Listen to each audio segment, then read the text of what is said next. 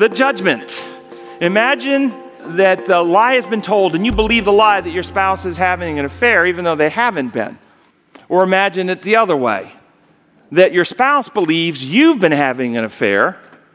They believe the lie and you haven't been. You've been faithful and loyal, but your spouse now believes you've been having an affair, and so they move out because they think you've been cheating, but you haven't been. You love your spouse. You want your spouse back. You want reconciliation. What will you have to do to get them back if they believe you've been cheating? Will you have to prove your innocence? Who's on trial? Who's being judged? You are, and you're the innocent one. Understand, Satan is a liar. He's lied about God. God's done nothing wrong, but God is being judged. And this is why Paul says in Romans 3 verse 4, and this is in the New King James, it says, "Let God be true and every man be a liar, as it is written, that you may be justified in your words and may overcome when you are judged." Did you know that you're judging God? Here's the Good News Bible. God must be true, even though every human being is a liar. As the scripture says, you must be shown to be right when you speak, and you must win your case when you are being tried. Do you remember Mount Carmel? Were the people making a judgment? If God is like Baal, worship him. If God is like Yahweh, worship him. The first judgment, Satan lied about God. Jesus has revealed the truth about God. If you've seen me, you've seen the Father. The Father and I are one. And we must judge, is God like Satan says, or is God like Jesus revealed? The Mount Carmel experience. The Elijah message, if you want to use it that way. What is the last time Elijah message that prepares the world? It's a message calling people to choose. Is God like Satan says, or is God like Jesus revealed? Make a judgment. Decide. This judgment is ours. And this judgment of ours determines whether we will trust God and open our hearts to him or not. If you judge God to be like Satan reveals, and like Satan lies, and like Satan presents, if you judge that conclusion, yep, that's what God's like, you may believe in God, but you will not trust him. Because he is the source of arbitrary rules that he makes up, and he calls laws, and he polices those laws, and he has his guardian angels stop at the door to whatever establishment you shouldn't go into, as recording angels go in to record every sin, so you will be sure to be punished properly for every sin you didn't confess and ask forgiveness for. And so you will create theologies that are designed to hide you and protect you from God. You will have a mediator stand between you and the Father and plead his blood to the Father so the Father won't kill you. Or you'll believe that you have claimed the blood of Jesus to be applied in a book in heaven so that when the Father goes to open that book, he won't be able to see any of your sins because they've been erased out of that book and he's not aware. Or you'll be covered by the robe of righteousness. So when the Father looks at you, he can't see any sinfulness in you. He only sees the righteousness of his Son, what hides your wickedness. You see, all these theologies, so many more, they're designed to hide and protect you from God because you have this view of God that you really can't trust him. If he saw you, he'd hurt you. That's pagan. That's the imperial view.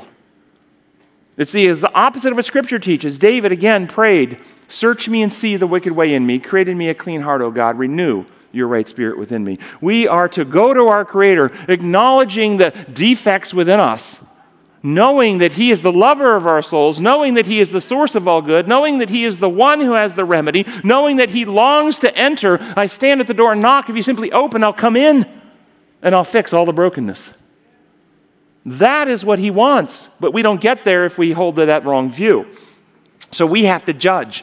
Is God like Satan says, or is God like Jesus revealed? And in that judgment, God, I see you. You are like Jesus revealed, perfectly true, perfectly trustworthy. I open my heart, come in. Revelation 14, 6 and 7. This is this first judgment. I saw another angel fly in midair. He had the eternal gospel, the eternal good news. Ask people, what is the eternal gospel? Jesus died to pay our sins. Well, wait a second. Eternal means eternity past as well as eternity future. There was a time before earth was even made. And was the gospel still true then? Yes, the eternal gospel. Think about it this way. Would you want to go to heaven and spend eternity with God if God were actually like Satan says? That's not good news to have eternal life with that kind of God. No, the eternal gospel is ultimately the eternal good news about God himself, because he was the one lied about. Another angel flying with the eternal gospel to proclaim to those who live on the earth, to every nation, tribe, language, people. He said in a loud voice, be in awe of God, fear God, give him glory, reveal him in your life, for the hour of his judgment has come. It's the hour in human history for people to decide. It's the Elijah message, folks. It's the time for people to say, God is not this pagan, imperial, Roman dictator who is the source of pain and suffering and death. God is the creator who made the heavens, the earth, the sea, and all that in them is, and the waters. And he is the one who will restore us. Judge him to be your creator and your healer. The second judgment. Then suddenly the Lord you are seeking will come to his temple. The messenger of the covenant whom you desire will come, says the Lord Almighty. But who can endure the day of his coming? Who can stand when he appears? For he is like a refiner's fire, a launderer's soap. He will sit as a refiner and purifier of silver. He will purify the Levites and refine them like gold and silver. Then the Lord will have men who will bring offerings in righteousness, and offerings of Judah and Jerusalem will be acceptable to the Lord. As in the days gone by, as in the former years, so I will come near to you for judgment. The second judgment. This is the judgment of the great physician who is judging or diagnosing what is wrong and judging or determining what is the best therapeutic intervention to heal and save. I am coming to you to examine you, to judge what's wrong, and to prescribe and judge the treatment that will help you. This is God bringing judgments throughout human history upon rebellious people throughout history, recorded in Scripture and even not recorded in Scripture, to convict, to redeem, to protect, to redirect, to keep open avenue for Messiah.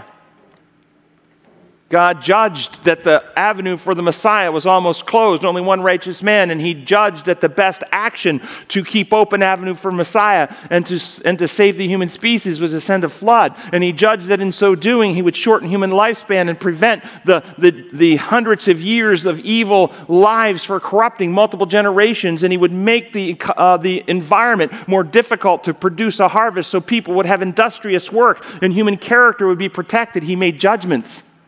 And all of his judgments are for our salvation and for our healing.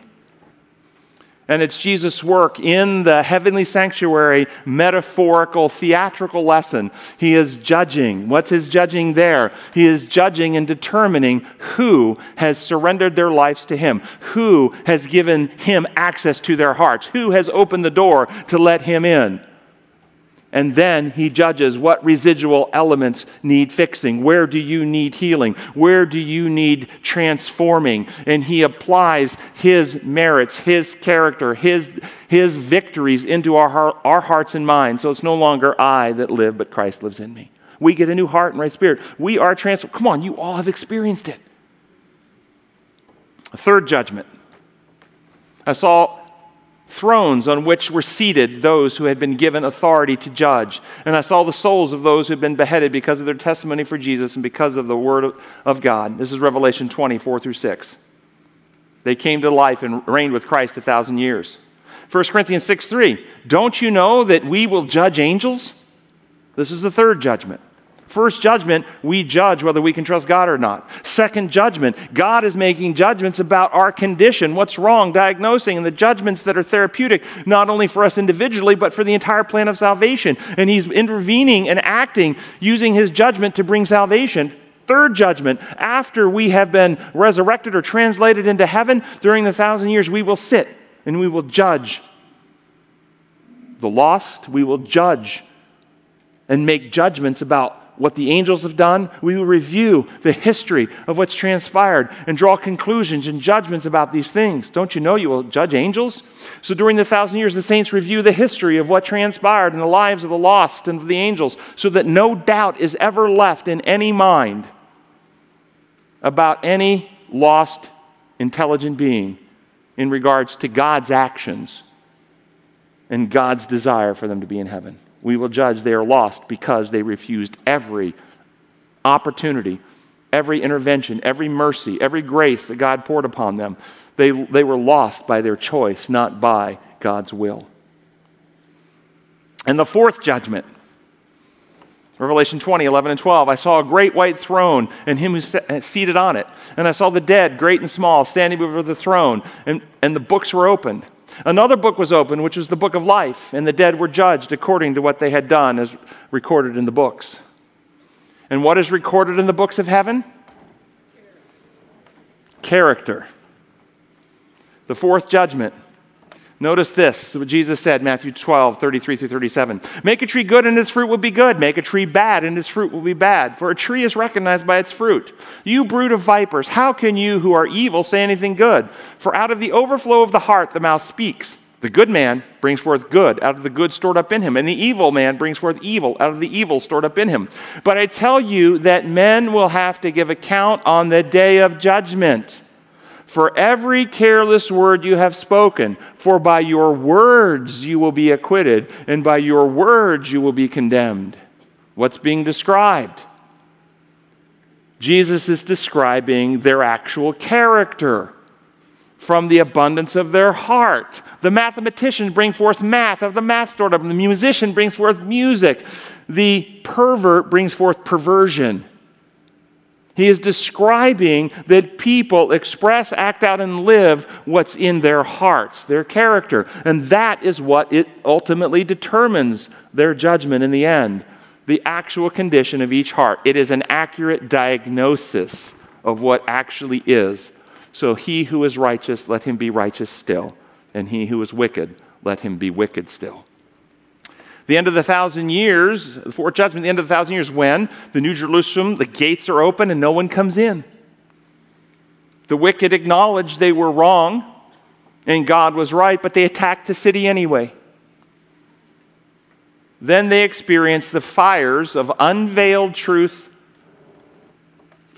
flowing out from the city, out across the earth, as God reveals and no longer holds back his life-giving glory that the saints and the righteous are living in.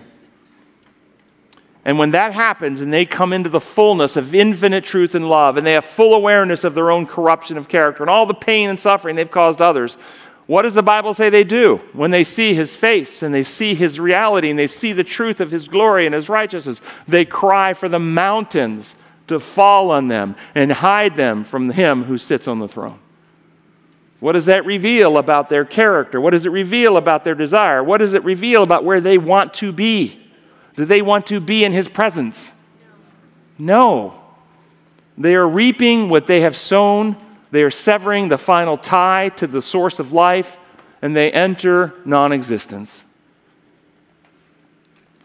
And all the saved judge that God could have done nothing more to save them. There is no human law court determining guilt or innocence or imposing any types of punishments. That is Satan's lie, based on the imperial law lie. Key learning points: there are 4 judgments. Confusion occurs when we mix them together. These judgments are about reality, the actual condition of hearts and minds, not legal standing. It's time for a roundtable discussion.